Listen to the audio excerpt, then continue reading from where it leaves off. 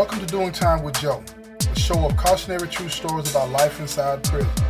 I'm your host and narrator, Joe Baker, and today's show is titled, Church Ain't Church in Here. The story you are about to hear is true. It is either a personal account of mine or was told to me by someone I believe to be telling me the truth. The names of the participants have been changed to protect the guilty. Growing up, I attended church with my grandparents. I loved it. It was a place of peace and happiness. It was God's house. I learned really quick that in prison, some people don't care about what church is about. To them, it's just another place to conduct business. This was about my first couple of days in prison. I had just gotten there, and that night, I was invited to church by a relative of mine that was already in prison. And they held church in the gymnasium. And when I showed up, it was packed. I mean, people were everywhere. The bleachers were full. They had this pastor out front. He was standing in the middle of the basketball court, and he was putting it down. You know what I'm saying? And I heard all this commotion behind me.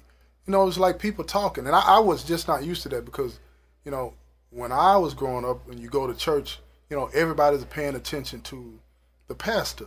It's not all the talking and all of that going on. So when I heard everybody talking, I turned around and I looked. And when I turned around and looked, I saw two men up in the back row. They were kissing. And I had never seen anything like that in my life. So when I turned back around, I said, and not to say it out loud, it was just reflex, I guess. I was like, they tripping. You know, and I didn't mean anything by it. You know, it was just that was a natural thing for me. When I saw it, I was like shocked by that. You know what I mean? I ain't never seen nothing like that before. You know what I'm saying? So the preacher's preaching. The preacher's preaching. Everybody is in the like normal church setting. Well, it wasn't like a normal church setting. It was like people in the bleachers. Yeah. You know, you might have 1, 2, 3, 4. It might have been 6 rows up. Right? The first 2 rows, maybe 3 rows, people paying attention. Beyond that, it's going down. You know what I'm saying? People doing whatever. You know, they exchanging dope packs. You know, I mean, some people was even smoking. You know what I'm saying? And then further on in the back, like I say, I just glanced around. It ain't like I turned around and I'm trying to see what's going on. I just heard all the commotion, so I want to see what's going on behind me. We are in prison. You know what I mean? So I glanced behind me and I locked in. That's what I saw. I'm like, man, they tripping. You know what I'm saying? And when I turned back around, I tapped my kinfolk on the shoulder. You know, he was in a wheelchair. Tapped him on the shoulder. Man, what they got going on up in here? Like that, right? And he pumped his hand like that, telling me, you know, trying to signify to me, like, just chill. You know what I'm saying? That ain't your business. That's basically what he was trying to tell me. So, you know, I'm sitting there, I'm trying to focus on what the pastor's saying and at the same time block out what I hear behind me and what I just seen. You know what I'm saying? My mind playing tricks on me. You know what I'm saying? Smell the weed in the air and everything. You know what I mean? This ain't church, man. This ain't no church. I don't know what they got going on up in here, man. You feel me? So anyway, a few minutes later, an officer comes by, you know what I'm saying, and he taps my kinfolk on the shoulder and tell him, you know, he's got to go somewhere, right? Because he was like what they call the inmate advisor. And what that means is he's the type of person that would represent you if you got a write-up. You know what I'm saying? So somebody had been taken to the hole, and they wanted to talk to him about their case. So he was headed over there. So now here I am. I'm stuck up in here by myself. I don't know nobody in here. You know what I'm saying? I ain't been in prison maybe 2 or 3 days at the most. And now I'm sitting up in here by myself and all kind of craziness is going on. You know what I mean? So I'm sitting there, I'm thinking, you know, my kinfolk's going to come back. He don't show back up. Now I'm getting a little nervous, you know. So anyway, we were getting ready to leave. They, you know, the church had ended. The pastor prayed, you know what I'm saying? And everybody was getting up to leave. So, you know, my kinfolk had told me, look, don't be walking in no packs in the middle of no crowds and all this and that. So I automatically, when I got up, I went to the wall and I stood at the wall with my back to the wall and let the crowd just get out in front of me. You know what I'm saying? And when it got back to the last 4 or 5 people, that's when I started to walk out. And as I'm walking out, I'm seeing, we going down the hallway, and ain't nothing on either side. And then as you go out the door at the end of the hallway, it's dark. You know what I'm saying? So I step out. I'm headed back to the unit, the housing unit that I live in. And lo and behold, somebody reached out and grabbed me by my neck. I'm talking about it was so fast. It was like they wrapped their hand around my neck with their knuckles, and I could feel their knuckles in my neck. And at the same time, I feel a pocket knife up on the other side of my neck, right? And I look right down at him, because I was a little taller, but not much taller. I'm looking right down at him, and I recognize his face right off the top. It was one of the dudes that was kissing when I glanced around at the church service. So they done heard you say They had to hear it, or he must have read the way, you know what I'm saying, something. But I got problems, man. You feel what I'm saying? So out the blue, he just snatched you up. He snatched me up, man. Keep in mind, I have not been in prison but a couple of days, man. For real. You understand what I'm saying? So I should have been expecting it, but one, I don't know, you know what I'm saying? Why would you be concerned about somebody saying something? You all out in the public eye. But anyway, that's another story. But this dude snatches me up, man. And he got his butcher in my neck. And I'm looking at it, man, look. It looks as long as a lawnmower blade. You feel what I'm saying? And I could feel it pressing in my neck. Now my heart's beating fast, and I can feel, you know how you get to beating hard, your heart beating fast in the vein. I can feel it in my neck beating, boom, boom, boom, boom, boom, boom, like that, right? But he got this butcher pressed into my neck, telling me don't move. And then I'm looking over his shoulder, and I see the other dude that he was kissing, right? About this time, he's trying to talk to me, and I'm trying to watch him. He telling me the next time that I see anything that he got going on with his boy, I need to keep my mouth shut, right? So he had to have heard what I said, right? Or read my lips, I don't know. So I'm looking at him, and then by that time, his boy pull out the butcher. He got one just as long. Oh, man.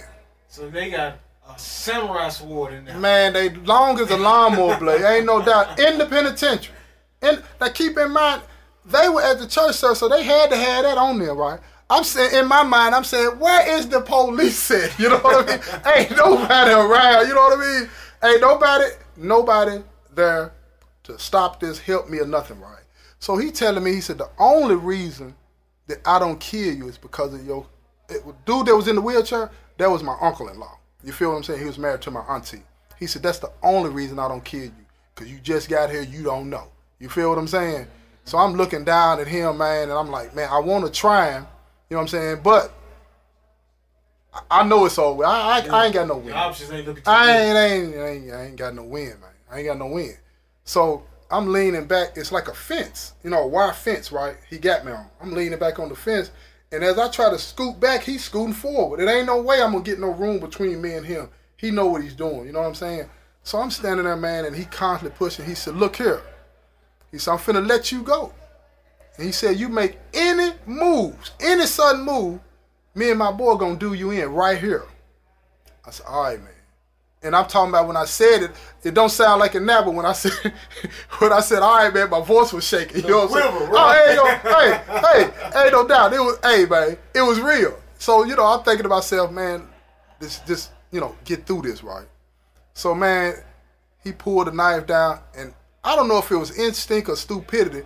I kind of moved like I was going to do something. He put it right. But he said, man, I done told you, man. But his facial expression changed. He got serious then. Don't play no games with me. You know what I'm saying? So he took it down, and I just stood there, man. And I feel the sweat running down my arms. For real, I feel it. And his boy, he backing up towards the boy. And then when they get together, it's like they hit the corner and they was gone. And I stood there for a second. I'm trying to breathe, get myself together. And all I'm sitting here thinking is, where is everybody at? It's the penitentiary. You could be killed and nobody would even know. They wouldn't have found me for hours. I'm sitting here thinking to myself, this the penitentiary. Ain't nobody out. But I wasn't thinking. I just got there. Everybody that left, they were going back to where they live, the housing unit. So everybody's going into a building. I'm the last one. That's just the fool that's going to be last. So I'm going back to the unit. When I get back to the unit, man, I'm shaking. I'm shaking. I'm saying to myself, oh, here I go. You know what I'm saying? So, what I say to that and any other situation that goes on in here, I understand that, stuff's going to happen in here, right? But one of the first lessons that I learned in here was that, mind your own business because, you know, whether you agree with somebody else's lifestyle choices or not, you know, it could cost you your life. So, you seen that lawnmower blade? Yeah. How, you know, how common after that fact did you find out that people actually would have something like that and would actually use it? Okay, now, yeah, yeah. Back in the day, you know, it was more prevalent. Pretty much everybody had a pocket knife. It's best to have one than not have one because, you know, it was a little bit more wild back then, you know. Pocket knife ain't That's a regular little pocket knife all the no, time. No, a little pocket knife knife can be anything. Yeah, it could be anything. You know what I'm saying? And they usually look better than some of the knives that you see, you know what I'm saying, in the stores, man. Yeah, they can make them, man. I'm telling you, they make them, man. They make them. You can have pocket knives in here where you have it'll fit around your hand. You can stick it in a hole. It's some nice stuff in here when it comes to the artistry of it, but it's dangerous. You know what I mean? But yeah, it was common back then for people to walk around and have pocket knives. I didn't even understand how back then because you didn't have a lot of metal detectors, but it was a few metal detectors back in the day. Oh, you can walk right through a metal detector and it don't even beep, man. It don't even beep. So you thinking everything's straight in this particular area. No, it ain't. Everybody's strapped. Everybody is strapped. And it wasn't no joke. And you get out of pocket and you might just get it. You know what I'm saying? So I learned real fast, man, just to, you know, keep my mouth shut. It wasn't that I had a problem with whatever they were doing. It wasn't my business. It was just that in church. Shock factor. Yeah. In church. We are in church. The pastor is standing out here preaching, and it's like ain't nobody in the last, you know, the back parts of the bleachers paying attention to none of that, man. It was just another area to conduct business. And, you know, it's not as bad as that now, but back then it was. It was bad like that. And it was really no safe place or no place that was sacred in here. It was just like wherever you can do whatever you need to do, that's where you need to do it. You know what I'm saying? And I learned real fast that, you know, the way I see the world and the way other people might see the world is different. And everybody in here has to find a way to coexist, agree or disagree, but you got to find a way to coexist because if you step out of line, you know what I'm saying, it's a good chance that, you know, you could lose your life in here. You know what I'm saying? And a lot of people don't take that into account, but the majority of the assaults in here are inmate on inmate. And most of the time, it's about stuff that makes no sense. I've seen people in here get killed for a T-shirt. You know what I'm saying? A plain white T-shirt. I've seen people in here get killed for a ramen noodle. You know what I mean? Or get raped for a ramen noodle, rather. And most people, you know, in the free world, that makes no sense. But that ramen noodle in here is an hour's work. You know what I'm saying? And more than the hour's wages of work, it's respect. If I give you something, give it back. You know what I'm saying? And that's what, you know, makes it so deadly in here, you know, because people in here have a different value system. That's one of the things that I've realized. It's a totally different value system, and they rationalize and make it make sense. And after you've been in here for a few years, it starts to make sense to you. You know what I'm saying? But when you meet somebody that comes in that's new to the prison system and they see things totally different, you know, for me anyway, I wonder, am I the crazy one or are they crazy? You know what I'm saying? But I've come to understand I'm the crazy one because all of these rules, all of these norms in here, that stuff out there, it doesn't matter to people. It makes no sense to people, but in here it does, you know. But again, you know, back to what I was saying about, you know, in here, you know, just it's best that, you know, you mind your own business and go your way because you could find yourself getting killed in here for something that has absolutely nothing to do with you. Having to live in an environment like that, what type of impact have you seen on maybe yourself or maybe other people or just, you know, in general, like what type of toll does it take on you having to live like that? So, I mean, you talking like the psychological effects that it has on people after you've been here for a while? That's how it makes paranoia, depression, PTSD, you know what I'm saying? I think that is real for people that have been in prison for any length of time, because the stuff that goes on in here, it will have you going against everything that you know out there in the free world, and you have to do it to survive. And after a while, it's kind of like your brain gets rewired or something. You know what I'm saying? And you will fight about those things because it makes sense to you, because your survival is attached to it. But, some of the things, like I say, paranoia, depression, PTSD, you don't sleep good at night, all of those types of things. That's why I think a lot of people, get high in here, because it helps them sleep at night.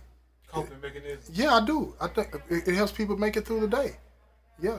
I don't think most people in here want to get high just for the sake of getting high. You're in an environment that makes no sense. It makes no sense. And nobody is bothering to try to help you navigate it in a way to where you don't lose that part of you that came in here with you from the streets. It's just what it is. It's no genuine concern, in my opinion, from the people that put this thing together, because I guess they feel like they can't afford to. They're here just to make sure you don't leave and that you don't hurt somebody else or yourself or the people that work here. They're not here to care about you. You know what I'm saying? Some people will have concern. You know what I mean? They're human. I get that. But for the most part, the system is not set up to care about you like that. And that coldness is what makes this place so dangerous. You know what I'm saying? Because everybody gets touched by it, and now it's like, I'm looking out for me, and if you ain't part of the crew that rides with me, you on the other side, and it's not about me doing something to you. It's just that I ain't on the side that you're on. You know what I mean?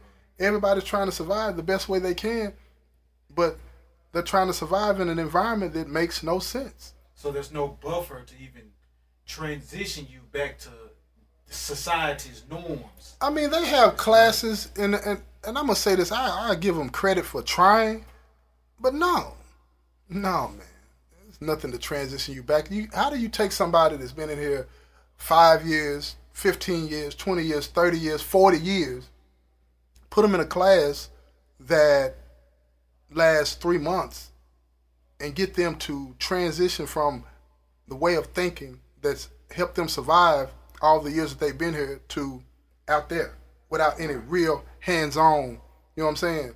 It's still like I go to class during the day, but after class is over, I go back to the madness. You feel me? So your experience is the madness. Again. Your experience is not what you're trying to get transitioned to. Right. I'm reading that in a book, but my experiences are the madness. You know what I'm saying? And I have to deal with that every day, all day. You know what I mean? And it wears on you. Yeah, it wears on you. So, I come to understand, I don't approve, but I come to understand, people just trying to find a space where they feel like they can, do whatever they need to do. They're just trying to survive. They're just trying to have some sense of what makes sense to them. You know what I'm saying? I guess companionship, normalcy, whatever the case may be. I don't agree with the way they go about it, because I don't think that, you should be doing that publicly. I most definitely don't think you should be doing stuff like that in church. You know what I'm saying? But, I've come to a point to where I don't want to be critical of them. I don't want to judge them or anybody, because, the madness of this place, man, will make you do things that you would never imagine that you would do. You know what I mean?